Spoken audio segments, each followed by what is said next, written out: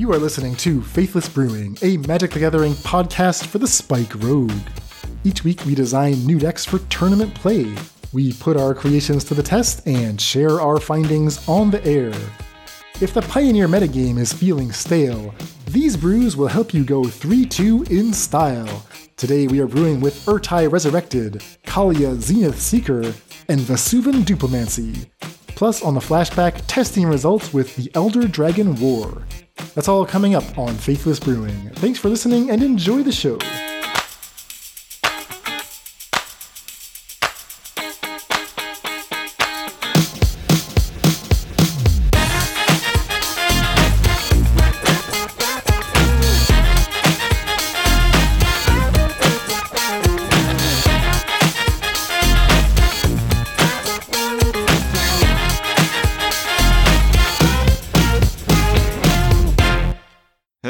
Welcome to the Faithless Brewing Podcast. I am David Robertson, coming to you live from the Twin Cities, and I am joined by my man south of the border. He is Mordekaiser. What is going on, my friend?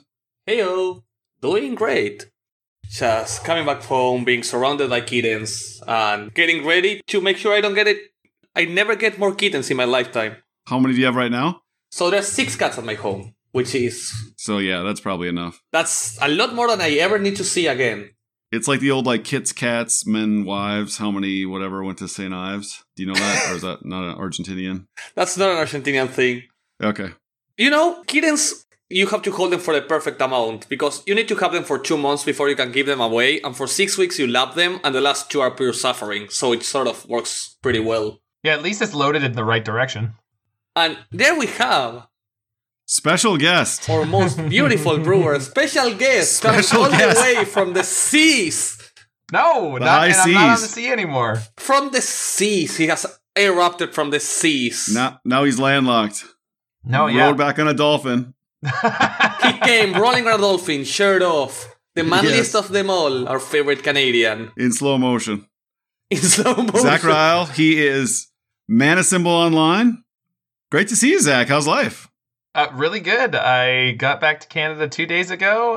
Spent most of today on a long bike ride, trading in Magic cards, buying Magic cards, getting ready for MTG Vegas. But in between all of that, I managed to do some play testing, and I'm so excited to talk about it. So excited to join in on these episodes until I head out for my next cruise contract. Nice. So we are in the dying embers of the Dominaria set. We are anxiously awaiting the Brothers War, so we are going to take a look at some of the decks we talked about last week, which were built around the Elder Dragon War, and then we just have a few sort of stray ideas we want to explore, and then I believe next week it is officially going to be Brothers War full-on spoilers. Exactly. We're super close to just a new release. And also we got I think it was today Mark Rosewater released the, small tidbits of what's coming. Yeah, he does a kind of a non-spoiler. It's with cryptic clues about cards in the upcoming set. Yeah, do people like that? I just don't even pay attention. It's like, oh, what's the +20? It's like, who gives a shit? It's not going to be playable. No, I like the ones that are a little bit more like a lot of people got on our Discord excited about one that said a spell that mimics the effect of a creature that was originally printed with a picture of a world championship on it. Right, but of a world champion on it. I feel like there's so many layers there. It's like a spell that mimics an effect that was, and it's like I feel like when we see the thing, I just consistently get disappointed by these. I don't know why.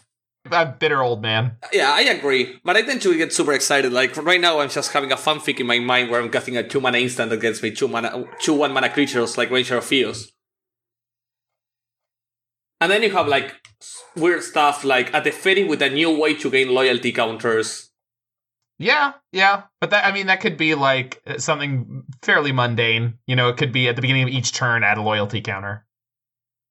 Be a great thing for multiplayer, but totally pointless in constructed in most cases. Permanents you control have ward, sacrifice a permanent.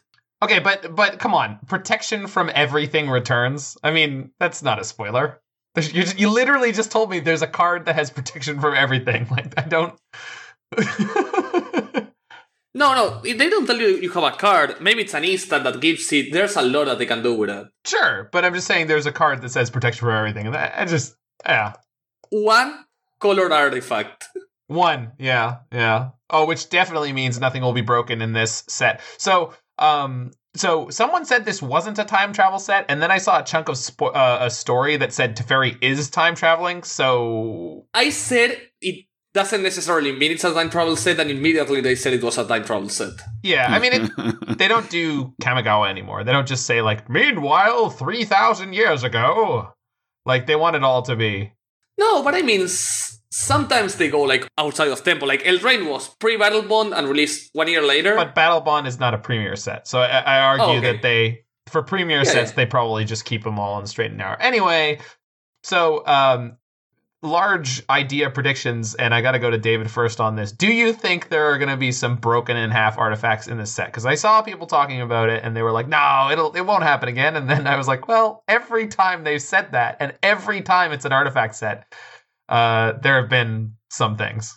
So it depends what you mean by broken. So like Kaladesh did not really, it had cards that were banned in standard, of course. So in that sense, yes, right, there were broken artifacts. But there are no cards from Kaladesh banned in modern. Is that correct? I believe so, but there is at least one in Pioneer. The 4-mana energy artifact, obviously very powerful in standard. Yeah, Aetherworks Marvel. But unplayable in Pioneer and hilariously unplayable in Modern. Right. And then Smuggler's Copter. Yeah, fairly unjustifiably banned. Copter not playable at all in Modern. And, I would argue not even actually good enough to be banned in Pioneer. So, I think they've done a better job. I think what really messes them up is new classes of cards, right? Like, Smuggler's Copter was the first vehicle. And those first round of vehicles are, like, insane, right? No... Heart of Kiran. Yeah, Heart of Kiran, the 5-mana boat, which is now like seeing play in one of the better decks in Pioneer. So like those are all from the first set. They've never printed anything any close to that. So I guess maybe Chariot is up there with those cards. So if there's a new class of cards, so like when you're talking about a new way for Teferi to gain loyalty or something like that, that's when I think there's going to be a broken thing. I think they're aware as we are that it's like a super meme, right? That artifacts sets are broken and, whatever. So I feel like they would take precautions to prevent that from happening, but... So you're not willing to call a shot? I'm going to call a shot that there's going to be something busted in half in this set that they don't realize. So what is busted in half, though? Like, if no card is banned in Standard, but this card randomly has to be banned in Modern, like, I actually think that's fine design. I wouldn't call it, like, a busted card. Yeah, I mean, that's fine. Like, the Valky thing, that's the classic example, and I heard someone talking about it today where it's like, that is the perfect kind of design mistake, where it's like, well, they didn't think you'd cascade into it and make a Simian Spirit Guide 4-color monstrosity. Like, that's a mistake that nobody really could reasonably have caught. I'm going to go with, like, there's going to be something that's going to be very, very powerful in Modern, Pioneer, and Standard. So something Oko-esque. That's I'm just putting it out there as a hot take, and then if I'm wrong, I get to run away and just be like, well, whatever. Oko-esque. Yeah, Oko-esque. Something against cross-format hit. Okay, well, I mean, Hasbro losing money, tough quarter, as Magic shrunk, so they need... That encourages them to push the power curve. Now, is it sense enough in time, right? Right. This will be causing them to print better cards. Now, did that happen in time for this particular set? I can't answer that question. So sets are done 2 years in the past. So this set has been finished and ready to print since likely midway through 2020. And before MH2 came out. Yeah, and that happens consistently. Right. So the cards that could be broken, they don't really know. So that's why sets sometimes just look like so out of place.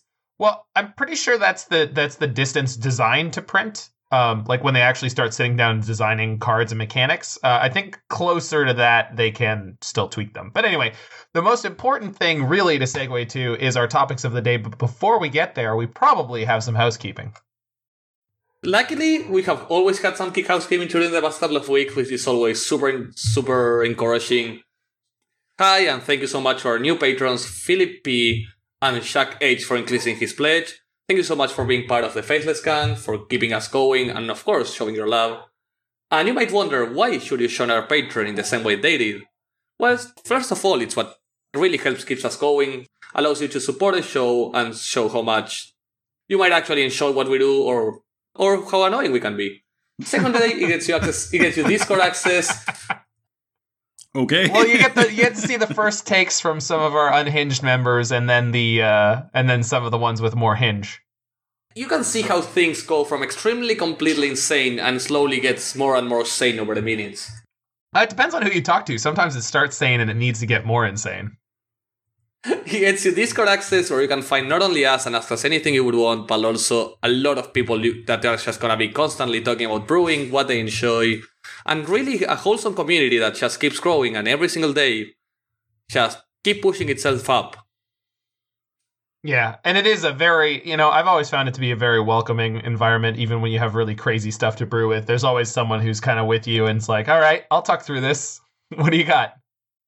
Yeah, you always can send a bad idea and someone is at least either gonna support you or at least show you publicly why you are wrong. If it's Kilgore Trout, you might want to run.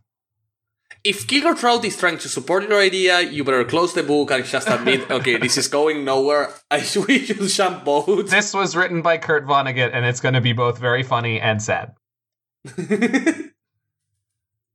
So, what do we have in store for today, my beautiful brewers? Well, it's a lot of talk about Pioneer. We had a card that we were discussing last week, specifically the Elder Dragon War. So we tried that in 2 different builds. So we've got a flashback on that. And then we also have a flashback on some other cards that David was interested in brewing around, which I believe are Kalia Zenith Seeker. And there was a Grixis mid-range deck that had a Solkanar in it. And there's another deck. What is this last one, David? This is sort of a meme deck, but it is built around Vesuvian Duplimancy and Goblin Dark Dwellers. Okay, so you can tune in for all of that if you stick around. That one's going to go right at the end to make sure people listen all the way through.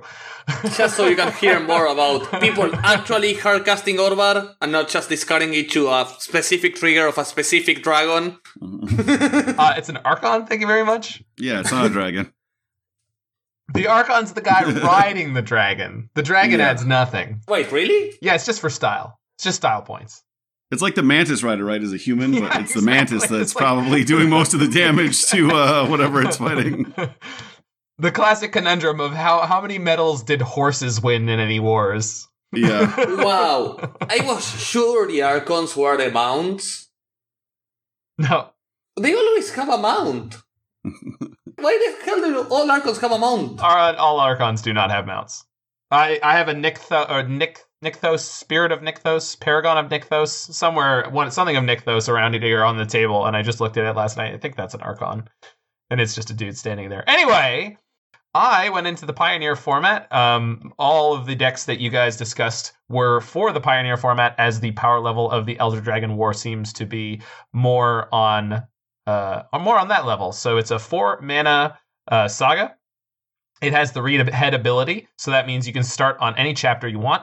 The first chapter deals 2 damage to every creature and each opponent. The second chapter says discard any number of cards, then you draw that many. And the third chapter allows you to put a 4/4 red dragon token with flying into play.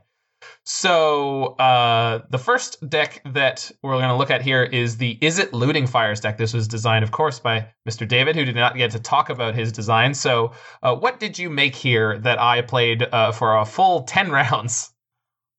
Yeah, so I had built a Fires deck with Riel added to the sort of like known package of Fires, Fable of the Mirror Breaker, Cavalier. That's a shell that people have explored. People have played like a mono red list where they're like blowing up their old indestructible land to play Fires a little faster. I really like the idea of Censor as a bridge card. So it's, basically trades card for card with any 2 or 3 drop on turn 2 or 3. Riel is awesome if she lives with Fable in play and Cavalier, of course. And then Riel's actually awesome with Censor. And then Censor is great with Fires because it basically functions as like a consider that doesn't take a spell slot.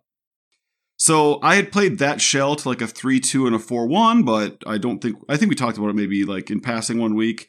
Obviously I have a very soft spot for Riel. And then I was thinking like, all right, Fable is like a cool card. You always want to play that on 3.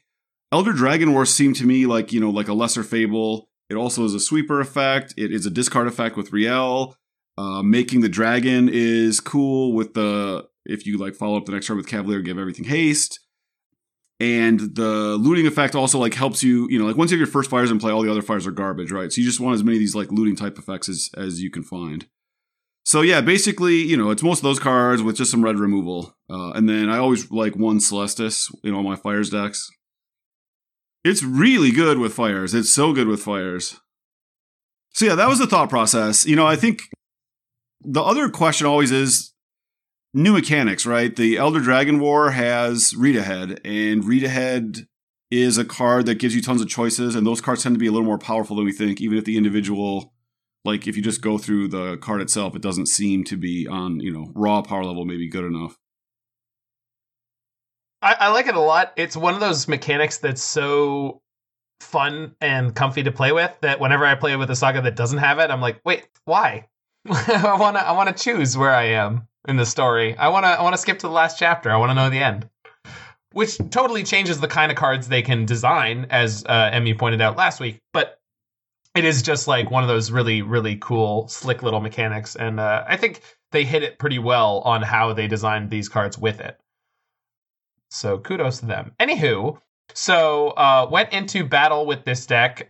We've got Strangles, we've got Izzet Charms, we've got Bone Crusher Giants as some early interaction, and then, as you mentioned, Censor.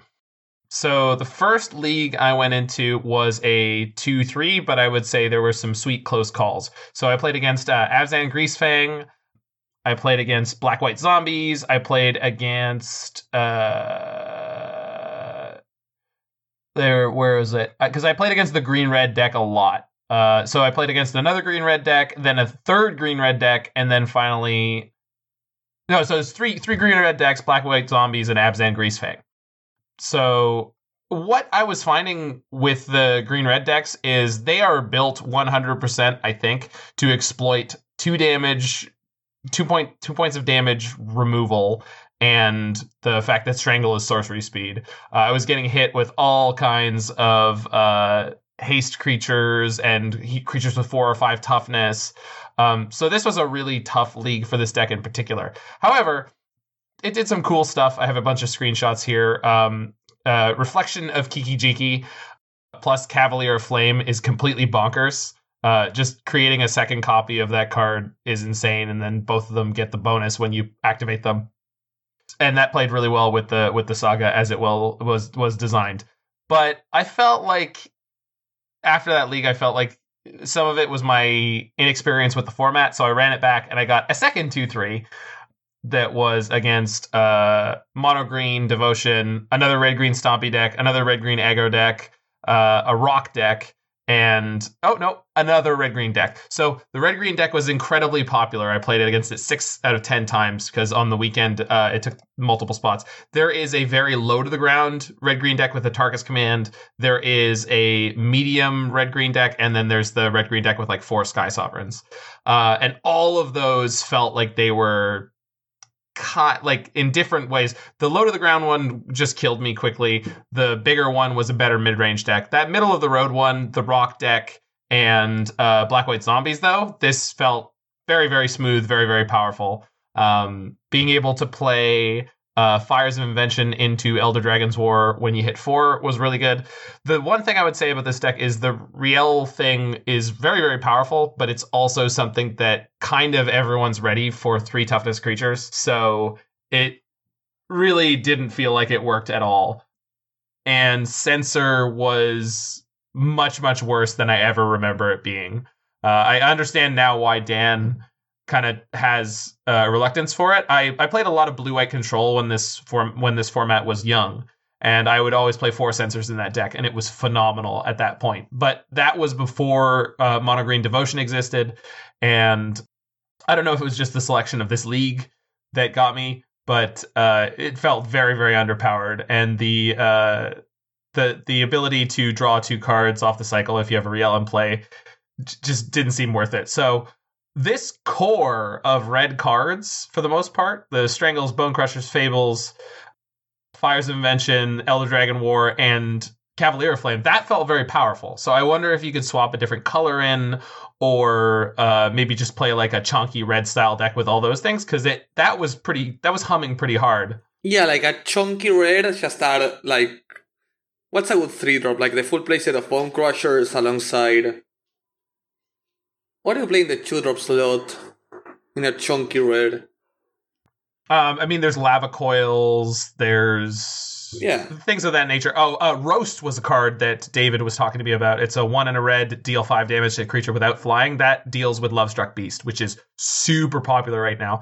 One of the things I was finding, and I was kind of vindicated today as I was biking, I was listening to Dominaria's Judgment, is the mono green deck, when they don't start with an elf, you have no chance, because that means they kept a 3-land hand with a Wolf Willowhaven, and they're just going to like play that on 2, and then play a 4-drop on 3, and then a 5-drop on 4, and then they're just going to crush you that way. Like, just slow and grindy in a way that I don't remember that deck ever doing. It was not a successful way for that deck to play. But it seems to be now, probably because of the proliferation of Rakdos. They're playing a lot more cards that are not reliant on the elf sticking. Yeah, it's interesting. I mean, I think fundamentally the pull with fires is always to play Urian. You have a lot of come into play effects, and obviously, like, Urian is at its best with fires because it's so easy to play. Basically, either fires or Omnath, right? You need that kind of mana surge to make the companion, whatever, errata not matter as much. Yeah. There's an 80 card white deck with multiple splashes running around right now that I'm really interested in trying out, and I wonder if a version with, kind of white red mid range with fires, boat brew it up and get our 50% in the mirror, and then probably run a whole bunch of 2/3s is worth trying out. Yeah, I think in general, like, people, I think, even were aware in Eldraine, right? Like, Cavalier plus Fires is so good, and it's just like the shell that you need to get to that point, and no one's really found it, right? People occasionally 5-0, like I said, I had pretty good success with a previous version of this build, but no one's consistently done it. We don't see Fires decks at all in, top 8 or top 16s of the challenges. I think it's just a little too clunky. It fares really well in the mid-range mirrors. I think it's very easy to go over the top of, like, Black-Red, which is allegedly the best deck in the format. And I just think it's always going to struggle, right, against some of the other, like, super fast decks. Yeah. There was a lot of awkwardness in this deck with playing Fable into Elder Dragon War, in that your token dies to it. So if you attack with it, you'll get 1 treasure. And sometimes it kind of worked out where I'd attack with the token and then they'd block, and then I would kill something that had 3 or 4 toughness by playing the Elder Dragon War.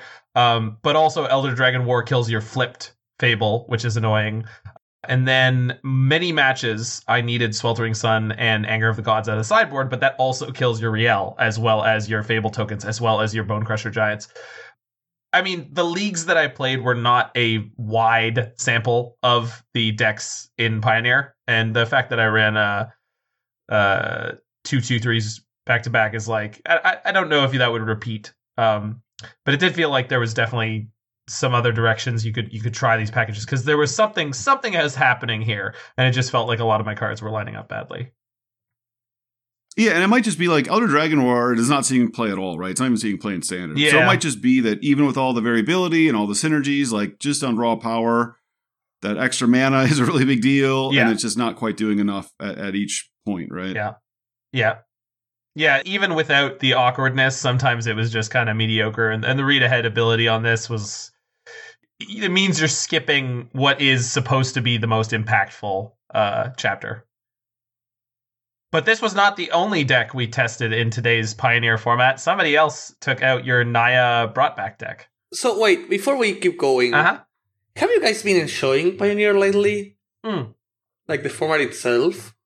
That's an interesting question, because I wanted to segue into that at some point, but the Pioneer format that we're playing right now, I was looking at the challenges, and I was really disheartened by the statistics in the side. One of the challenges I looked at, it was like 8 Mono Green Devotion and 6 Rakdos midrange in the top 32, so that's almost half of the decks being those 2 archetypes. However, if you actually looked at the top 8 of that tournament, it was only 2 Rakdos midrange decks and 0 Green Devotion. So I haven't played it enough. Playing this deck was really fun because I was learning the deck I was playing. I played against 6 of the red-green variants, so that was goofy. I don't know that I enjoy Pioneer as a whole, but conceptually I do. I mean, I like a lot of things that I see that are happening. I have been having that same issue. Like, The other day I played 3 leagues and I played 12 games against Rakdos, which I know is clearly an outlier. Like, clearly that's a huge outlier, but still it was like, come on.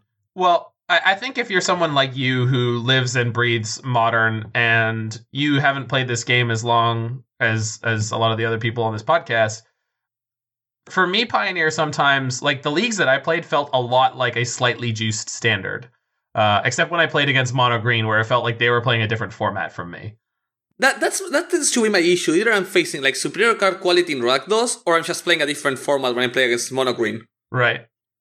I don't know. I've been playing Pioneer since its inception, off and on, and I've always found some amount of enjoyment, except for when it was in Combo Winter. So, and then David, you're the biggest Pioneer player. How does this measure up to you? Because I feel like you actually have a very good read on the health of the format.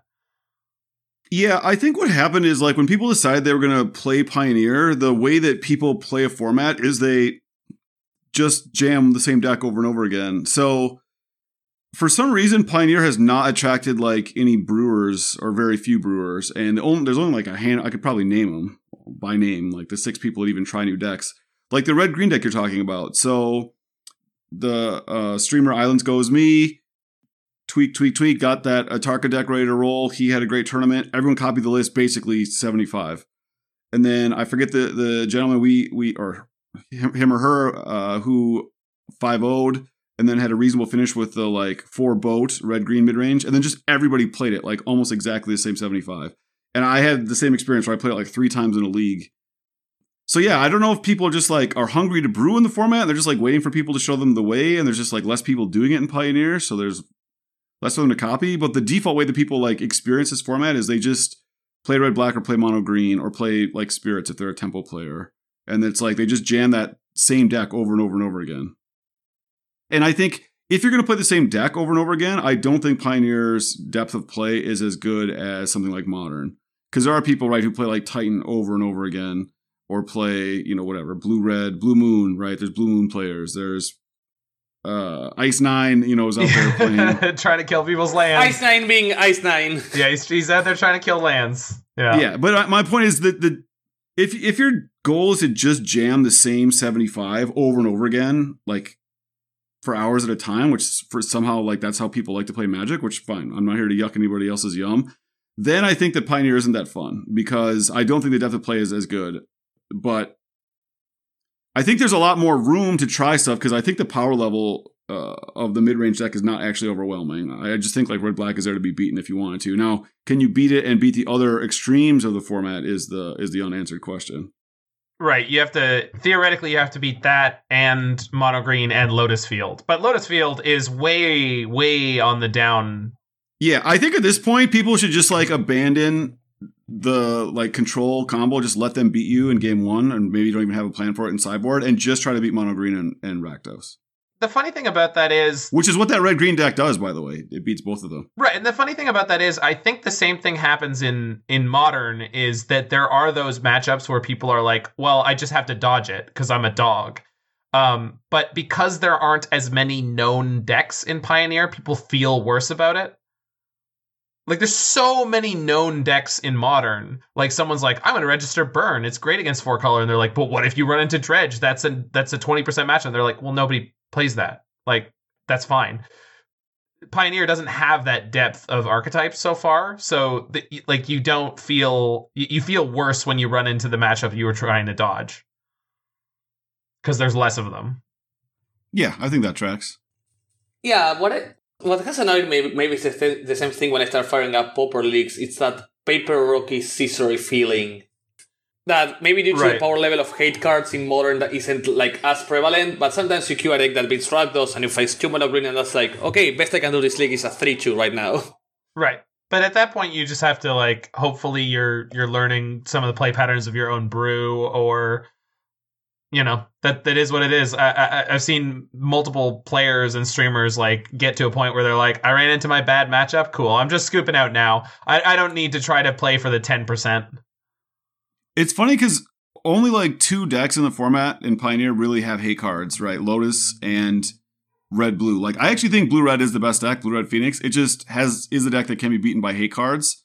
Whereas there's not like the killer card you can play that beats, mono green or beats red black.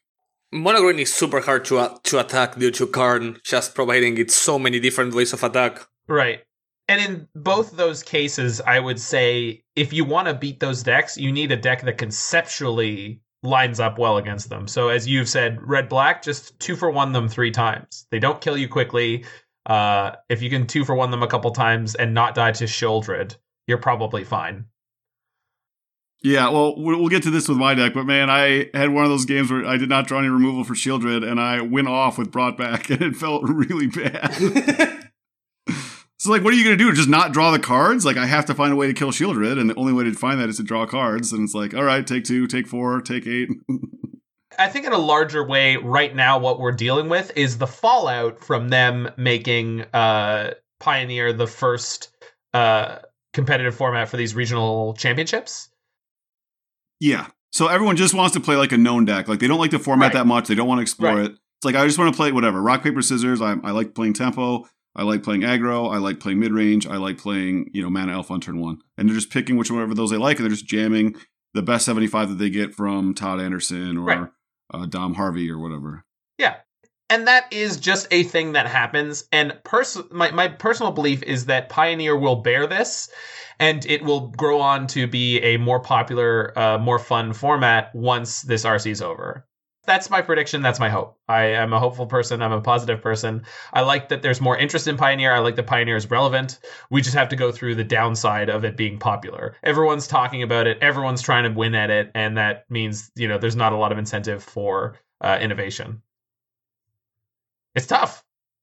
Yeah, that makes some amount of sense. I mean, yeah, I think they should look at unbans. I don't know that the Iteration ban, the Lurrus ban, of course I'm going to always throw in Smuggler's Copter. All these cards I think would make the format better, not worse. So, but I think we can just wait for those to happen after the RC. No, and then at this point, players have invested all this time. Let them, take their hard-earned experience. But for the format, fine, maybe Expressive Iteration had to go or not. Blue-Red is not anywhere. Right. And Expressive Iteration also killed all the 4-color decks. Phoenix did quite well in the last week, but previous to that, definitely was a bit of a... And it killed all the 4-color decks. You can't play Omnath decks without Expressive Iteration to keep you from flooding, because you need all these land drops for Omnath, and then you need Iteration so you don't flood. Yeah, and yeah. No one ever mentions that. Okay, we just killed Omnath in the format, which is fine. That's not the end of the world. Our mid-episode recap of the format aside, we had another... No, and I'm glad you brought it up, because I had been thinking about it. It was something I was thinking about earlier today. But we've got another Elder Dragon War deck to look at. So this is Naya deck with Brought Back, and I know someone loves Brought Back. So who actually played this? Oh, Brought Back. I played this list. I had floated it as a possibility to Mord, who likes Brought Back. I tooled around with my options. I felt obligated to play 4 Unbridled Growth. Yeah, that makes a lot of sense, both for mana and Brought Back synergy. I mean, it's a 3-color deck, and you don't want to play an infinite number of tap lands, right? So... Yeah. So basically, to go along with my Brought Back, so the theory was, we cast Elder Dragon War, we rummage/loot through our deck, we find Brought Back. On the next turn, Elder Dragon War naturally goes to the graveyard, we make a 4/4 dragon, we sack an Unbridled Growth, draw a card, so now Brought Back is a 2-mana 4/4. It's also quite good with Azteka's Chariot, because the way that people fight Chariot, right, is they hold up their push, right, it kind of Fs with their mana development. Then when you go to attack with Chariot, you just leave Brought Back up, and Brought Backing a Chariot is an incredibly tempo-positive play. Yeah, 2 mana 4/4 in cats while keeping your Chariot. Yeah, and then again, if you have any other permanent in play, you get that back as well.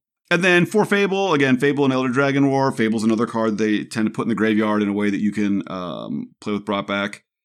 And then I just felt like I had to play a showdown, even though I didn't have that many creatures to pump, and it turned out to be terrible. I boarded out every time. And then I just played Elspeth Sun's Nemesis, just because I had so much looting. I wanted something I could play out of my graveyard, but that wasn't a very good choice either.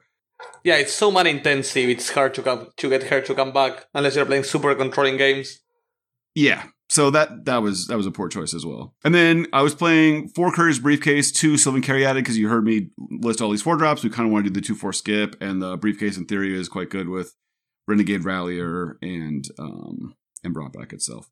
So I played this to a league. I went 3-2. I beat Blue Red Phoenix, beat Atarka Gruul, and beat Red White Heroic, and lost quite handily to Mono Blue Spirits, of course, and lost to a Blue Black mid-range that played Shieldred on turn 4 in both games. And I did not draw any of my removal spells for it, which was awesome. And yeah, literally in one of them, Shieldred did 14 damage to me. I drew for my turn, didn't have a way to kill it, had a Fable on chapter 2, so I got rid of 2 cards that didn't do anything, took 4, had the brought back with 2 Unbridled Growths in play. Like, sacked an Unbridled Growth, try to find a removal spell. Okay, don't have one. Sack the other one. Like, what am I going to do? Not cast brought back? Like, I got to find a way to kill this. Don't find anything. I had, like, a bunch of blockers. They just didn't attack. They're just like, okay, pass it back to you. Like, what are you going to do? And I was just, like, typing to the guy, just laughing. Like, yep, I mean, sometimes you don't draw it. And he was just like, yeah, that was a cool 14 damage. That's super tough. So yeah, the deck actually felt pretty good, especially like the main deck oozes were very powerful. I ended up playing, like the 3 matches I won was where the sweeper part of Elder Dragon War was also very good. You know, it was at least worth a card, if not more, against Heroic. Spirits, of course, countered it for 1 mana in both games. Atarka Gruul and even Phoenix, in the post-board games, they brought in Young Pyromancer, so like I just left them in, and it was awesome. And just like a 4/4 dragon is actually awesome against Phoenix. Yeah, 4/4 tends to just help you stabilize the board. Sadly, it's a token and not a favorable flipping, so TT is always devastating, but... Yeah, so the deck has a bunch of ways to get rid of Thing in the Ice with Rending Volley. I pulled the trick that Mord described, where you attack with your Fable token into their Thing in the Ice. Like, what are they going to do? Not block? What are you going to do? Let it survive? It's a free 2 damage. Like, yeah, it worked more than I thought it would. But yeah, I mean, so the like brought back plus Elder Dragon War didn't happen that much. But I think in general, just not like getting too over the top with brought back, because you can loot it away when it sucks. I don't think you have to be all in on the Unbridled Growths or whatever. So I have a proposed update. The big card I want to add is Wandering Emperor. So it's another card that rewards you for your 2/4 skip. Wandering Emperor can control when it goes to the graveyard. So it's very good with brought back. And it also, the +1/+1 is very relevant for Chariot and the Fable token to allow them to attack freely. Because the thing that actually happened a bunch was make a Chariot, they do something, I make a dragon, let it go to the graveyard, don't brought back, there's no combo there, and then just like Chariot turns a 4, like I attack for 8 power and make another 4/4. And in these mid-range matchups or against aggro, you like stabilize so quick, you like now all of a sudden you have all these bodies to block, and the next turn you're threatening 8 damage in the air. Yeah. And then they still have to block your Chariot, right? They have to trade like 2 cards probably for your Chariot. So that interaction is more what I was interested by. I think you can still keep the brought-backs around. Like I said, because the deck loots so much, when it's bad, you just put it in your graveyard, and when it's good, you just keep it around. So, but yeah, the Wandering Emperor especially, just, I don't know how I missed that. I was like looking for white removal spells. It's probably the best white removal spell in the format, so. I mean, Wandering Emperor was pretty good when I had brought back, because it always dies. When it, like, you play it, remove something, the opponent has a spare creature, kills it next turn, and if you just brought it back, and the creature just tapped to kill it, that's just perfect.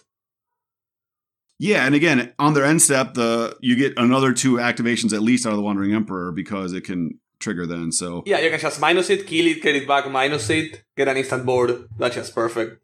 But yeah, considering I was playing a deck that was like 40 cards that no one else is playing, I was really excited that I went 3-2.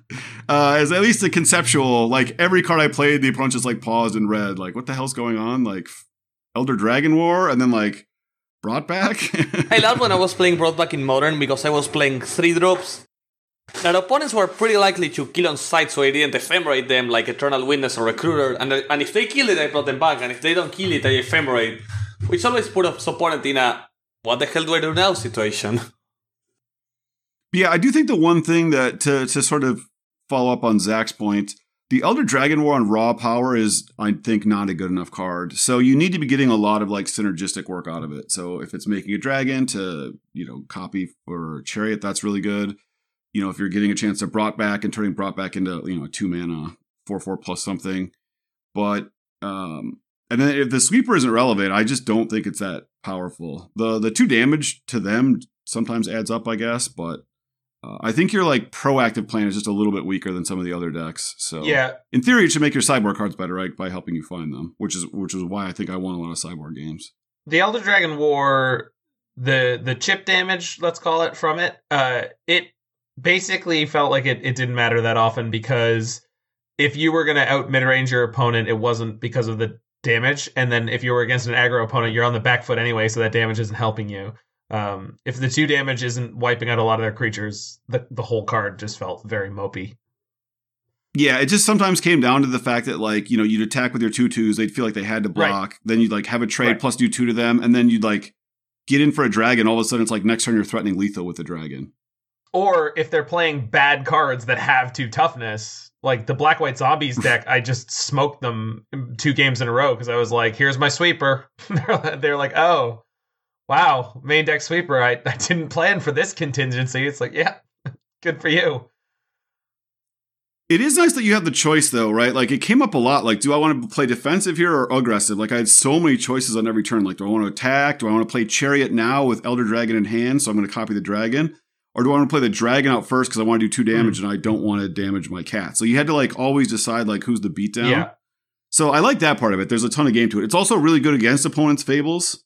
Like, if they fable on 3 and you play that and kill their fable token, you're so far ahead of them. I would say there was some very frustrating sequencing that happened in the version that I was playing, in that Riel being a 3-drop, Fable being a 3-drop, and Elder Dragon War being a 4-drop was really frustrating sometimes, because you can't play either of those cards on Chapter 1 and then play the Riel to get the discard. Yeah, you have to play her first. And that was really, really medium.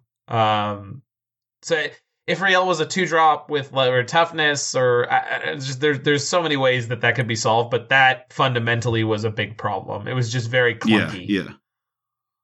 Yeah, and you just have 3 cards, right, that don't do that much the turn they come into play. Yeah. Like, even Fable, which is, you know, a fine card, but, like, making it 2/2 is bad against aggro. Yeah, Fable like, is not a particularly tempo-positive card, but it's super annoying to deal with. Right. So yeah, I guess the takeaway is, like, Elder Dragon War is close, but maybe not good enough. I think you have to have a bunch of synergy pieces with it, and the point is, at that point, maybe there's just better cards to be playing. Right. Yeah, if the sweeper was more relevant, then I think it would be a better card. If it did 3 damage, it would be in an entirely different world, but it doesn't. So I don't know if that's ever going to be a thing.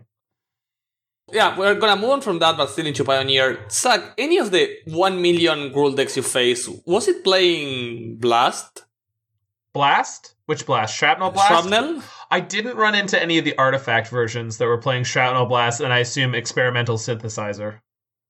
Yeah, it got a 5-0 like 3 hours ago by Hamuda. No, so that'll be next week. Right? That'll be next week. It's going to be the Vogue tomorrow. Yeah, so expect to see a lot of this so this is likely going to get posted by tomorrow, Tuesday. When you hear this, get ready for a lot of Rabbit Battery, Boldmouth Couriers, Ginger Brutes, Shrapnel Blast, Rakdos. I did play against one that was playing Rabbit Battery, though, so it might have been in there and they just didn't draw it, didn't show it.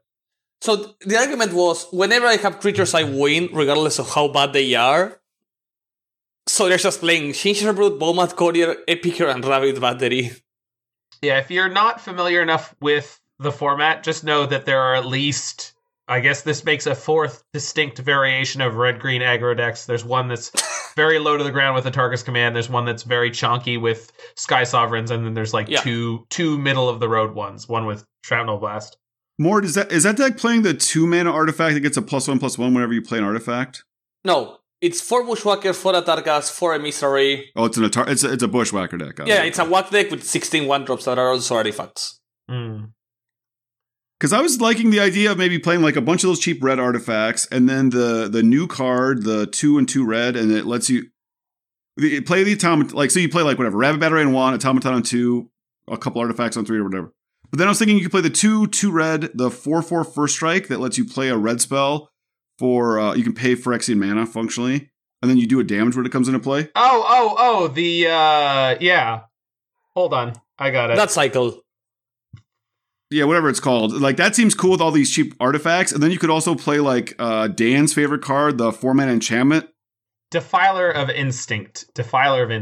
Yeah. The Defilers. Then you could play the 4-mana enchantment that lets you play off the top of your deck. Experimental Frenzy. So then you'd have all these cheap red cards. You're pumping your 2-mana artifact with all these cheap cards, and then you'd probably play like some amount of Shrapnel Blast. But maybe it's just less work to just. But like that's an idea. Defiler of Instinct. Atarka's Command. Yeah, but Defiler of Instinct plus Experimental Frenzy plus all these cheap red aggro cards. Like there's an infinite number of them. You can play Monastery Swift Spear, you can play Kumeno Faces Kakazan, you can play the Experimental Synthesizer, you can play the Rabbit Battery, and just really tear through your deck that way. And the Synthesizer, in theory, no, it doesn't interact with Experimental Frenzy in any way. But they're both experimental, so at least you got a theme going. No, it doesn't interact with Experimental Frenzy, though. If you can play the top card of your deck, you will. And if you can't... I guess you activate it for 3? Yeah, well... I mean... Yeah, you can clear it, is my point. Or you can Shrapnel Blast it. Yeah, you can. Yeah, that's not nothing. And if Defiler... I mean, if you have a Defiler in play and the next top card is only costs a single red, then you're ripping. Yeah. And what Defiler does a damage to your opponent every time you cast? Whenever you cast a red permanent spell, it deals 1 damage to any target. So certain matchups, that's going to be gross. Yeah, that's something. Yeah. I don't know. I think Defiler is like borderline playable. 4-mana 4/4 first strike. I mean, it certainly goes into the red zone against most of the things in the format that I saw. Yeah. And if you have that trigger, if they have a Lovestruck Beast, say, you can play a red permanent before combat, ping it for 1, and then swing. And it's like, are you going to block? Because I will first strike kill your Lovestruck Beast. So it also like blocks Chariot very easily, right? Like it just stops lots of stuff. If you have instant source of damage, it blocks, or it just straight up kills Kalitas. It's got a great type line, Phyrexian Kavu. It's got it all. Come on. All right, so we've got some more sweet decks to address here. So what would you call its Grixis Pact looks to be? Yeah. So I love a Demonic Pact deck. Like nobody's business. Talk us through this, because this looks glorious. So yeah, Mord was joking, but he was also accurate when he was talking about how I loved Solkanar and would want to make a bunch of Grixis medium decks with it, which is true. I've not wasted too much of the podcast time. But the cool thing about Solkanar is it has the same strengths and weaknesses as Demonic Pact, where it just allows you to go over the top of other mid-range decks. And then the cards that reward you for stopping Pact also reward you for stopping Solkanar.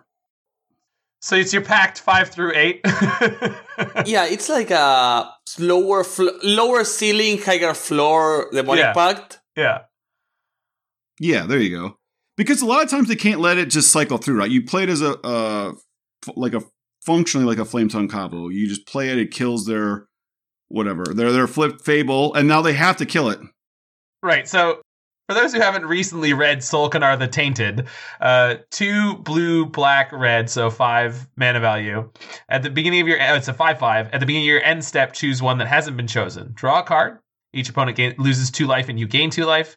Deals 3 damage to up to 1 other target creature or planeswalker. And then the final one, you exile it, and then it returns to the battlefield under an opponent's control. So you're talking about the third mode there, the Flame Tongue Kavu mode.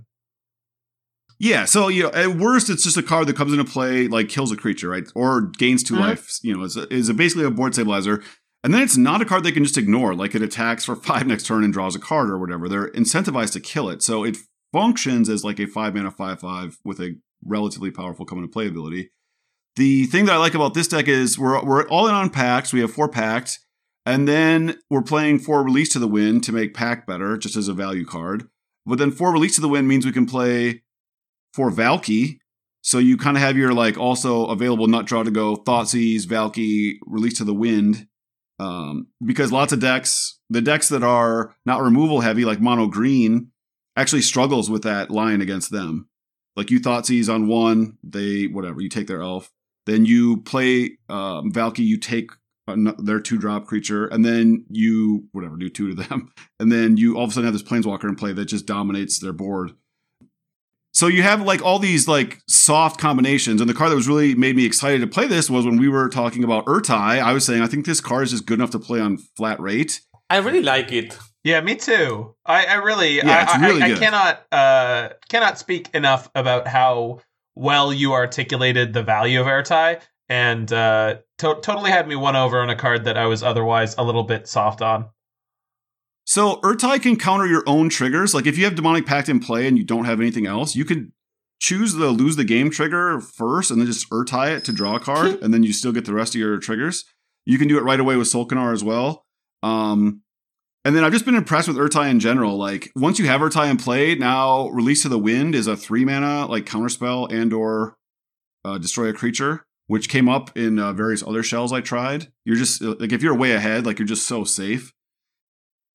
What I think is great about Solkanar is that fact it triggers on end step. That's what makes it go from really bad to actually a playable card.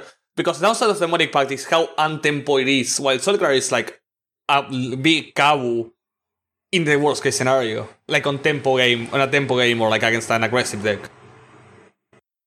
So yeah, I'm not all in on like combo. I just have the one Harmless Offering, and then I have one Cruelty of Gix, which again is a card that's very good with Release to the Wind. You can get all the way to the last thing, then bounce it in response to the third trigger being put on if you want to do all that stuff. So you can tutor for your whatever piece. Also, I have 4 Corpse Appraiser. This is another card that's hopefully helping us not like have release just stuck in our hand with no targets. So exiling graveyards can be relevant. Corpse Appraiser is just a reasonable body. And then because it's like card selection, it helps you find the parts of the cards you want, right? You don't want to draw a bunch of Demonic Pacts and no way to blink them. You don't want to draw all these blinks and not Demonic Pact. And then you just get to play a ton of premium interaction because you're playing Grixis colors. So I want to talk about the elephant in the room, the most beautiful thing in this deck, which is the random beautiful one-off Wasteland Strangler on the side. I love it with Release to the Wind. I'm going to be the first to say that. It's great with Release to the Wind. It's great with Valky. And then Corpse Appraiser also exiles. Oh, right. So you have a ton of exile effects. And then if you're bringing in a Kalitas, that can be a card that exiles. And then if you already had a card randomly exiled, it itself can be a target for Release to the Wind, right? It's just like a free -3/-3. Yeah. So I think it's just, especially in like white matchups where they're not going to have a ton of removal after board, because you don't have very many creatures, it's just going to be money. Like Valky, turn 2, take whatever, their Thalia. Yeah, it's amazing. Yeah. Then you Strangler, and then now you've got a Valky in play that you can trade. So you're like two different cards, 2 for 1 on turn 2 and turn 3. I just think like mono white cannot beat that. That actually seems like a super great way to beat mono white. While having the T-Valve plan against decks like Rakdos, that's super interesting. Have you ever played a 4/5 color Yorion control deck? I know it's like really not up your alley, but it plays a playset of Urtai main deck. I've not played it against it or played it myself. I mean, I'm aware of the deck, but yeah, same here. I have never seen it, and I should run it sometime. Sorry, this is a deck in Pioneer existing right now? Yeah. Huh. Okay. Omnath, like a stupid amount of Triumphs. Omnath, Binding, Urtai. Binding, yeah. Alongside, I don't know who was playing it. Let me try to find it as we speak. But it wasn't a Niv deck, right? No, it was like an Yorion big deck. But this is just like the nightmare scenario that people envisioned when they knew the Triumph cycle was getting completed. The thing is, the Triumph cycle in Pioneer is how they intended it to be played, where the deck is super clunky, right? Like no, I totally get it. It's just like mono green like roast this deck, like how that it's like tap land. I'm playing like a 5 power creature on turn 3, and you're like playing your 3rd tap land, like Caryatid, pass, I die, I don't know what's going on. But you have access to Leyline Binding. Isn't that the only thing that anyone would ever need to survive in any format? I mean, that's the whole. People are really in on Binding is the cure-all. Well, I mean, I think it is a very good card. It's just, it's a removal card, which, if your opponent vomits like multiple threats onto the battlefield, I think I have a picture in this, the show notes for today, but what mono green can put into play in this format by like turn 4 is, I mean, it's just disgusting. I loved playing Yeah. that deck when I did. It's very, very popular now, so I would be terrified of the mirrors, but... So the other day, in the Trios event that we're talking about, guys, so for anyone that doesn't know, we won a Trios event with some friends on Saturday, I think. And I was playing Popper, but a friend was playing Pioneer. He was playing Azorius. And an opponent on turn 3 comboed before milling himself. Right. Turn 3, draw your whole deck. He played the full playset of Storm the Festival, all the Cavaliers, and then just comboed out eventually. Which was just insane to see. Yeah, it's shocking. This mono green deck is so much more terrifying than the version that I was playing 2-3 years ago. Are you talking about it like if it was creativity? Yeah, kind of. Like, it's just... I mean, but in a very different way. I think creativity has gone down in power, but up in viability. Whereas mono green has just gone up in power by a disgusting amount. But anyway, that's not what we're here to talk about. No. It's just kind of like an insane realization. Is there a reason the Pioneers' control decks don't play Kahira? Is it just me? I just realized this. I should have noticed this before. I guess there's more that there's a reason for them not to, because they tend to be 60-card decks and they want their sideboard slots, and the like a 3/2 companion is just so pointless, right? Well, I think the other reason is a lot of times they have creatures in their sideboard. So like the control Mirror Breaker is the 7/8 uncounterable or whatever, and that's probably better than Kahira. Hull Breaker. Yeah. It just seems so... Like, I just realized it's literally free. When I was looking at deck list and an expert control that got 7th in the last challenge was actually playing Kahira, and I just noticed, wow, nobody fucking plays Kahira. But the other thing is, like, game 1, is Kahira even good? Like, I have Bone Crusher Giant with no targets. Oh, you spent 6 mana to play a 3/2? Like, all right, stomp. My turn. And then you can't pitch it to a Solitude. You don't have it. So No, of course. There's no... I just don't think there's a point. And it doesn't pump Solitude. Right. I just don't think there's a point. Like, this is... Remember when Burn wasn't playing Lurrus, and then finally they did? But, like, they held out for a long time because they're like, well, most of the games where you try to use a Lurrus, it doesn't matter, and I'd rather have the sideboard slot. In this case, I think it's an accurate version of that. But I could just be feeding into the narrative that they were feeding into, which is like, oh, no, we don't need it. That sideboard slot is worth more. It's like, no, It's not. Companion's always better. I'm just surprised there's not more of a debate, because when it happened with Lurrus, it was like a pretty open, wide, like, conversation. Like, foreign players weren't doing it. And then here I never even noticed they weren't. Yeah. But there's less passion and association with people about archetypes in Pioneer so far. Yeah. So give it a few years and you might have that kind of loyalty that people have to their archetype. Food for thought, though. Food for thought. So, with that food for thought, we have a final beautiful deck. I am so excited for a deck that registers Archangel of Wrath. So once again, I believe this was designed by David to be what might be the most impressive Mardu mid-range deck I've seen in a long time, to exploit Kaalia, Zenith Seeker. We went from Grixis medium all the way to Mardu medium. Yeah, which might be the most medium of medium, because usually people don't even try it. The mediumest of them all. For those who don't remember Kaalia Zenith Seeker, this is red, white, black for a legendary creature human cleric. I don't know how she's not a demon or angel if you look at the art, but whatever. She has flying and vigilance. When she enters the battlefield, look at the top 6 cards of your library. You may reveal an angel, demon, or dragon from among them and put them into your hand. And the rest go on the bottom in a random order. Well, it's and/or, not or. So wait, so you can put one of each? Yeah, so that's why specifically I'm not just playing a shit ton of angels. So she's going to draw on average in this deck like 1.22 cards or something every time she comes into play. Okay, definitely worth knowing. Thank you for... Kaalia draws you 3 changelings in the Magda deck. Got it. That's also important. Sure. Or it can draw you an Orvar. Yes. Yep. So...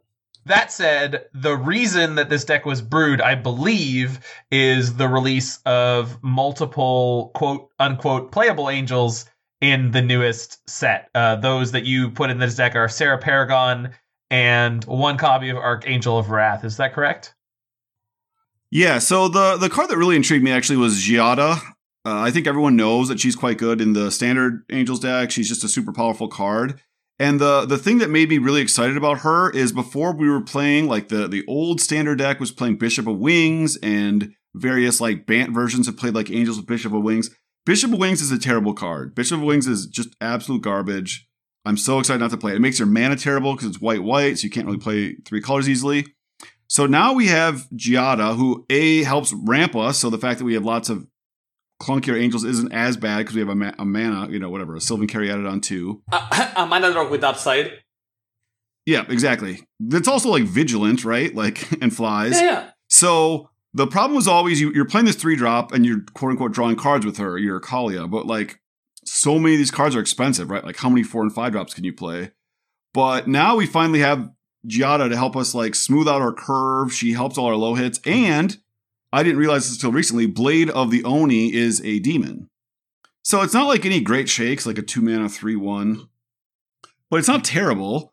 And it just gives you like double spell turns. Like you could play Kaalia, hit Giada and Blade, play them both on the next turn, right? So yeah, it's not hard for your opponent to kill Giada, but you have this Blade. And then Sarah Paragon is a card I thought was going to be way too slow, but it actually sees a bunch of play in Pioneer. Sarah Paragon has been great in Pioneer. Lurus at home.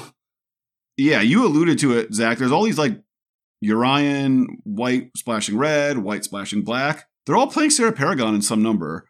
So there's just time for her. And our deck is just full of stuff to get back. So like you can have Kaalia, she finds Sarah Paragon, right? They have to kill your Kaalia. It's a 3/3 Vigilant for 3. It blocks, it attacks. You play Sarah Paragon. If that doesn't die, it just gets back Kaalia. She might find another Sarah Paragon. I'm playing a couple Fabled Passages just to give us cheap stuff again for Paragon to get back. It also turns on push. Vanishing Verse is the best 2-mana removal spell in the format. And if it's not, it's Abrupt Decay, but it's much better than Dreadbore, which a lot of people play. What about Eliminate? I think Eliminate is close. I love that it kills Kiora. It's just like... That's what tends to like really sell me sometimes. Sure, but it struggles again. The fact that like people are now like ramping up to 4-drops, like the fact that it can't hit Chariot is really tough. Oh yeah. Like when they crew up Chariot and you're sitting at 2 Eliminates, which just happened to me the other day, I was like, fuck, man, maybe one of these should be Power Word Kill or something. You know what I mean? Like you can't play multiple Eliminates, I think. You can play like one. I will say as a meta commentary, there is something wonderful about Pioneer's removal, which feels very much like a standard format in that you really have to pick and choose what you're able to deal with, and you have to have a good read on the meta to do that. And for those who are like not initiated well in the format, that's a serious barrier. I get that it feels very different, but it's not necessarily a bad thing not to have access to Swords to Plowshares. I don't care about not having access to Swords to Plowshares. I really like the fact you have to select your removal in the same way you had to select your counters in Modern pre-counter spell. Even after you select it, it just feels underpowered when compared to the threats. Well, sure. And then also it feels really awful when you run into the wrong deck and you're like, well, I picked the right cards for the decks I thought I'd play and then didn't. Right. But anyway. So yeah, like you have Eliminate for Mana Elf into Kiora. You don't, but you Eliminate is bad against Mana Elf into, Karn. Yeah, or Chariot, right? So yeah, so the thing I want to highlight is I think Blade of Oni is actually like the card that like is kind of the secret sauce here as another cheap spell. I have Ao the Dawnsky in here, but I actually think that's wrong. I think you should play Nadar instead, which I didn't realize is like another cheap dragon, another card you can buy back with Sarah Paragon. It is whatever, kind of a source of life or whatever, all life. Just to lower your curve because you have all these card advantage spells and you just want to be able to like deploy all your spells. Yeah, I don't think I've ever seen I don't think I have ever seen anybody venture into the dungeon, either in Modern or in Pioneer, like in a game I have played. Yeah, I don't think the card is like powerful enough on rate, but I think if you're going to play Kaalia, you want your hits to be cheaper on average. And AO is just not powerful enough, and the good dragons are all red, and this deck is especially has a really, really light red splash. The only red card main deck is Kaalia. So your mana gets to be very good if you don't get too cute with the red stuff, and I think keeping your mana good is worth playing a slightly worse dragon. Okay, that makes sense. You got me thinking about Mardu dragons that are cheap. So yeah, Dan loves Kaalia. He's always itching to play a list like this, and when Archangel of Wrath was spoiled, he's like, oh man, it's like Mardu Angels, we can play Kaalia. So like, Is Archangel of Wrath actually very good? I don't think it is, but it's probably fine as like a one of that will likely hit over the course of like playing a couple of Kalias. But the real cards are Giada and Sarah Paragon. I think they really like juice up Kalia to the point where it's like finding you like real cards that your opponent has to answer. Well, and there's just something satisfying about playing this many like 3-drop creatures with flying and like reasonable stats that I think will line up okay against, say, the green-red deck or Mono Blue Spirits or just some of the stuff in the format with backed up by Fatal Push and Thoughtseize. Like, it's just like a very quaint way to try to beat down. Well, yeah, you're a mid-range deck where all your creatures like functionally draw cards. And then the ones that don't, gain a bunch of life. So you're, like, in theory, reasonably well set up for the mid-range, and you're reasonably well set up against aggro. The question is always just, what are you going to do against the control decks? And as we talked about, I think you just punt those out of here. Is Moonveil Regent insane? What is Moonveil Regent?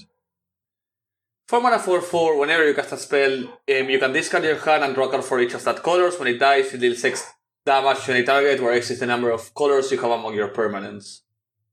No, I think that's reasonable. I wouldn't play a 5-spell mana dragon. It's just 1 red, so it's like pretty... No, that's what I'm saying. It's better than AO because it's 4 mana. That's what I'm saying. Yeah, Moonveil Regent is quite the card. That definitely could be an okay fit here. Imagine playing Kalia with that in play. I mean, that's... Just play Opportunistic Dragon in the sideboard. Eldraine All-Star Draft pick. Whenever it enters the battlefield, gain control of a human or artifact or opponent's control as long as it remains on the battlefield. Perfect. I remember drafting this card, but I didn't remember it was during Eldraine. Hold on. Can we just talk about how relevant the text is in the metagame? Choose target human or artifact. Yeah, exactly. It was like shockingly on point. It's like really on point. Every deck plays either humans or artifacts. Yeah, pretty much. Yeah. Can't go wrong. It's a reasonable sideboard card, let's call it that. I will say, in terms of sideboard cards, I got demolished by the Akroan War recently. So that, some of the red-green decks, that thing is a beating. Because then they give the creature haste with their Reckless Storm Chaser. Fuck. Reckless Storm Chaser officially, by the way, for any judges listening, should replace Battle Rattle Shaman as the card that you talk about that combat shortcut nonsense with. Yep. Just comes up every time. The thing was, we used to have to like go deep into the draft chaff to try to find a creature that had a at the beginning of combat trigger, and now we don't. Now there's a constructed format that has a very reasonable card. And it comes up very precisely because you go to the start of combat, it makes itself 3, and that's exactly what it takes to crew the boat. Right. So, like, you have to be very precise about when all this stuff is happening. You have to have your stop set. You gotta have your stop set. So, like, if you have all your stop set on Magic Online, you see how it happens. You see their creature become 3 power, they tap their thing, crew up a 6 power, and then now you're declaring attackers. It all makes sense. But in real life, you can imagine each of those kind of half triggers going horribly wrong. Anyone who is a paper player, if there are any paper players who somehow have not played Magic Online and listened to this, as awful as Magic Online is to learn, it is one of the greatest, most accurate descriptions of how to play Magic, and it is ruthless at like just being like, oh, you didn't do it exactly correctly? Well, tough shit. I hope you learn at some point how the game works, because there's no gray areas here. You can't fudge anything. If you don't know how your combat deck kills someone, you're in trouble. Yeah. Really makes you appreciate the crunchy details. Anywho, so, yeah. How did you feel about the deck overall? I think it's still untested, right? Or yeah, I've not actually played any leagues with it. I just built this because Dan loves Kalia, and I actually think it's going to be very, very good against red black. You can tell I'm worried about mono green because I have three Noxious Grass and 2 Vanishing Verses in the sideboard. But, you know, it is what it is. It is what it is. Well, I can't wait to hear Dan's update that is exactly as you described, that, I got a 3-2, but I just barely lost one of them. And it could have been a 5-0. It could have been a 5-0. I had looks at a card to win. Yeah. I just had to, Dan loves an Archangel of Wrath style card. God. Like, it gains life, it's a stabilizing. And I have to say, I'm the same way. I still have a non-foil signed copy of Exalted Angel in my binder. For those who don't know what Exalted Angel is, don't look it up because it's an embarrassing power level card. But I love that card so much. I'm going to get my next tattoo is going to be an homage to that card, just because for me, the art is so iconic. The memories of playing Magic at that age is so iconic. I had never read this card, and now I'm glad I did. Right. Oh, well. He hated it so much he got disconnected from this call. Pure rage. But so definitely don't look up Exalted Angel. You'll abandon the podcast. Argentina might have just been bombed into the sea, as far as we know. All right. Well, we got one more deck to talk about, even though we'll have no results for it. So our Exalted Angel is so medium that it destroyed your internet connection there, Mord. It just took me out. Just took me out of the podcast. But let me tell you about something that's not medium. It's hard casting Orvar the All-Form. So, Dave, you got one more Sweet Pioneer deck. Obviously, this is a list with no results, but it's got a Glory Banger or two in there and some Goblin Dark Dwellers. So tell me about Orvar copies. Sell me on the bad ideas you're behind. So the first thing that struck me was if people are playing Boat again, then Glorybringers must be very good. I had multiple games where I was sitting there going, God, I hope they don't play Glorybringer, because if they do, I'm fucked if they play Glorybringer. So if Glorybringer's pretty good, you kind of want to play Kiora. And if you want to play Kiora, can I interest you in Vesuvan Duplimancy plus Goblin Dark Dweller? So just so people understand, Vesuvan Duplimancy says, whenever you target a creature you control or an artifact you control with a spell, copy it. So the plan of this deck is, okay, that's a cool ability, but how can you ever catch up after taking turn 4 off? You do it by casting Goblin Dark Dwellers, which targets, let's say you cast a Strangle on turn 1, you cast a Izzet Charm on turn 2, you cast a Braid on turn 3, and you cast Vesuvan Duplimancy, and they, play a Chariot.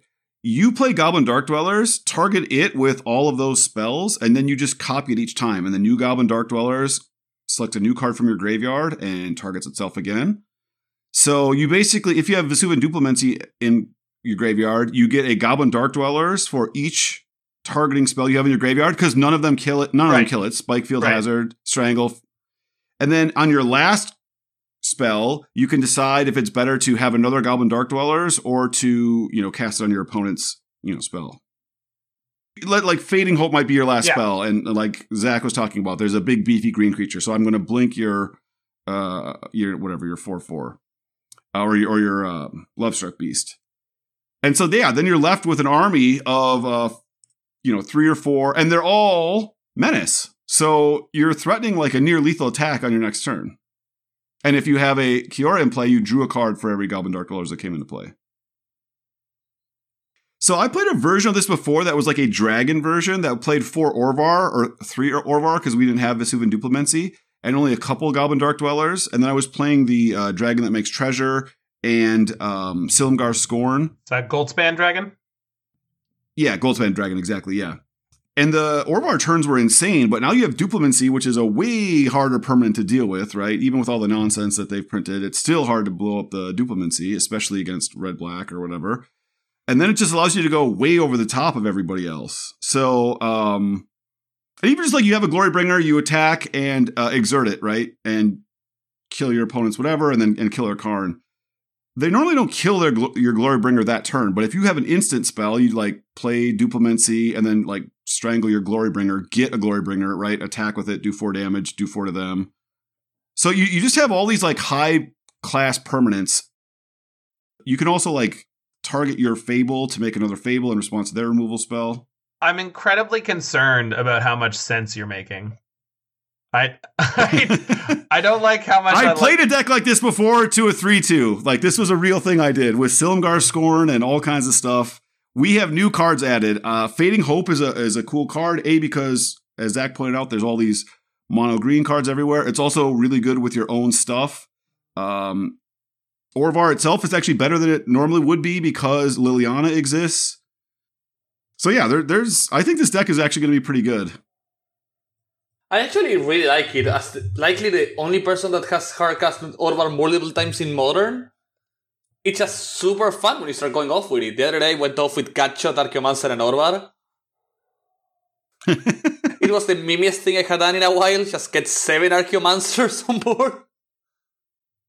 Yeah, so there's a variety. Like, you don't have to play for Bone Crusher Giant. You could play something else. The deck is actually a really good Fable deck because you sometimes want to just put a bunch of cheap instants that target in your graveyard to find your combo, and you don't want your second, third, and fourth Duplimancy.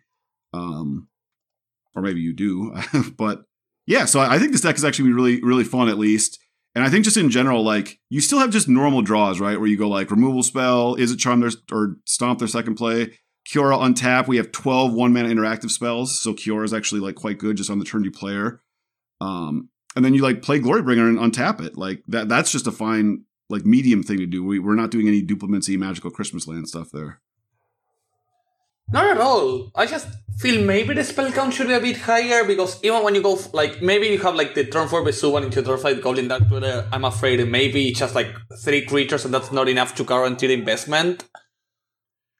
Yeah, so I mean, we could definitely, I think you could cut Bone Crushers and play spells like in some of those slots.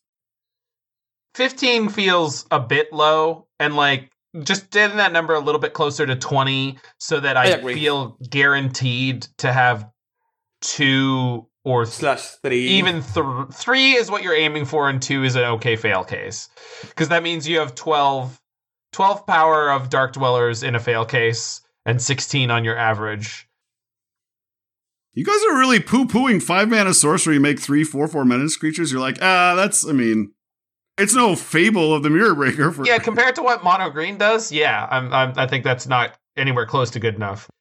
Well, we can interact with Mono Green. They can't interact with us. Right, you're dismantling their plays as you go, so maybe I'm not crediting that by enough. Like, honestly, 2 might be more than good enough, and I think we just have to put in the reps to find out. I definitely think this would have some legs against Red-Black, and then the only thing to be concerned about is the post-board games where they attack your graveyard, but I'm sure we can figure out a way to play around that. And Kiora might actually be really helpful in recovering through those kind of situations. So this is an intriguing idea, and I really think that, I mean, I don't know this kind of deck at all. I don't know that 15 instants isn't more than enough. Yeah, and it's like, I have a Glasspool Mimic there. That could be a spell, right, instead. One of the Bone Crushers could easily be like another Abrade. One of the Orvars could be something, because I don't think we actually want to... I don't think Orvar actually works that well with our combo because it dies so easily. So we've definitely got some fluid slots there, right? I completely adore the usage of, and I'm a huge fan of, Spikefield Hazard. I love that card so much. Oh, me too. It's great. And it has a ton of targets now, right? Like, it kills Mana Elf, so that's normally what you want your 1-mana spell to do anyway. It leaves your Goblin Dark Dwellers in fine shape, so it's harder for your opponent to kill. And then it also kills like Thalia, which is a common play in humans. It exiles, like if you play mono black aggro, which I did the other day. I would have loved to have Spikefield Hazard in my deck. Yeah, big fan. The exile clause is so not irrelevant. Yeah. Sometimes you get a cat, like they gain the left, bring it back, and they don't have they can't tap their oven. They already use their ovens, and you just get the exile with the hazard. Yeah. Oh, it feels so good. Spikefield is a really cool card. Like, even in Moderns, the other day I just got a Croxa with it, like, they played Croxa, and before it goes to a graveyard, like, Spikefield. Just ping it. Just ping it, Get rid of it. The good old Udo treatment with the path. So yeah, those are 3 decks I'm going to try out in the coming weeks before we get into spoiler season. This is always kind of like a fun time for me where I have like kind of weird throwaway ideas. They're not really worth spending an entire week on, right? I don't think that anyone thinks that Vesuvan Duplimancy has like a bunch of different decks you can build even in Pioneer. But like, this is the time, right, to put all your cards on the table before we move on to the next new hotness. Yeah, I will do my best to find something in this set to brew around, but I really have not had that much time to explore it, and the next one is coming up so soon that I've only just gotten to enjoy things as they've affected the formats that I love.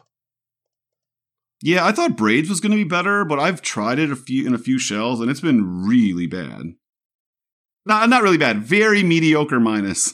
Yeah, exactly. She isn't bad. She's just medium at best. But as I first read it, like, and I think that y'all did a pretty good job of summarizing the fact that it's like, well, it's a Punisher mechanic, which we know historically is awful, but maybe, I mean, some of the words on here seem like this will be a good one, and maybe it is in standard, because I know Mono Black Midrange was just taking over that format writ large, but not in any other format.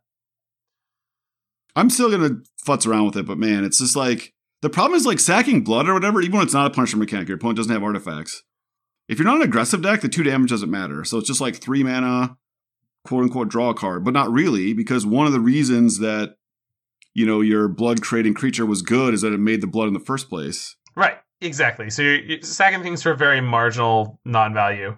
So it's like, I was going to turn a land in the late game into a card. Now I'm just getting the card now. So it's like, okay, well, that's a little better, but not that much better. I would say some of the cards that are great, but haven't been super impactful, and maybe it's just because I'm flipping through black, is Shadow Prophecy has found some small usage. Keep an eye on it, because it might be better at some point. And then you mentioned specifically for Pioneer, Sheoldred's Restoration is the first Zombify, right? But it's better than Zombify? It's the first 4 mana straight up reanimation spell that requires no cards in play, no creatures in play.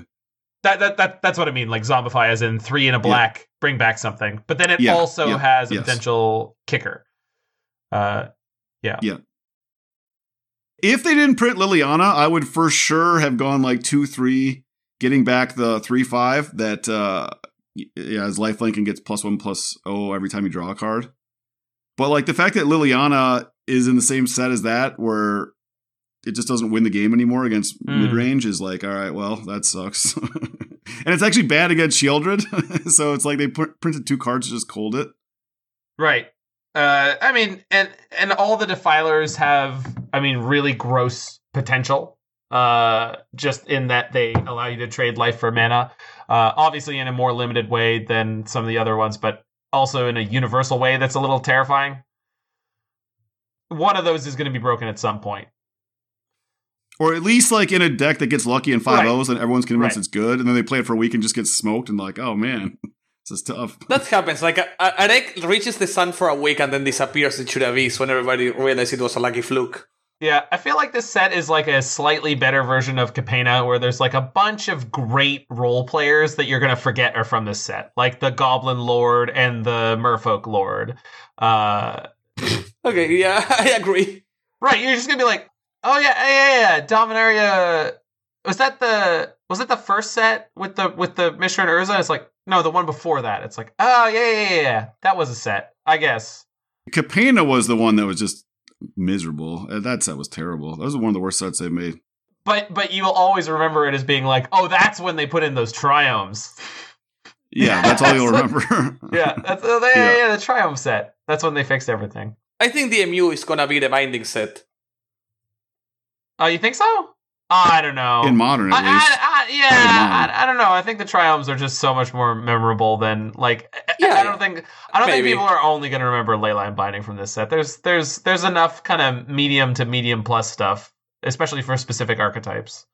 Also, tiny rant before we end: the fact Yorion got banned and we still have companions, and now people are playing Keruga. Just so I would like to go on record with another hot take. Maybe it's hot. I don't know.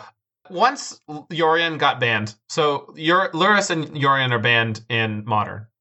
I think at this point they should just fully. They don't need to vilify anyone or admit fault, but just ban all the companions in every format, and ban the companion rule, unban the cards. Just say, you know what, we made a huge mistake. Yes. Companion is not a mechanic that we should ever do again.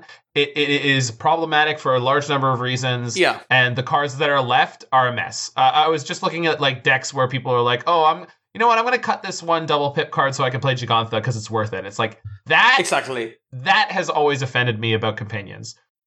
So here's the thing. Even if there's no historical precedent for banning like a mechanic, you can just do it. There was no historical precedent for tweaking a mechanic.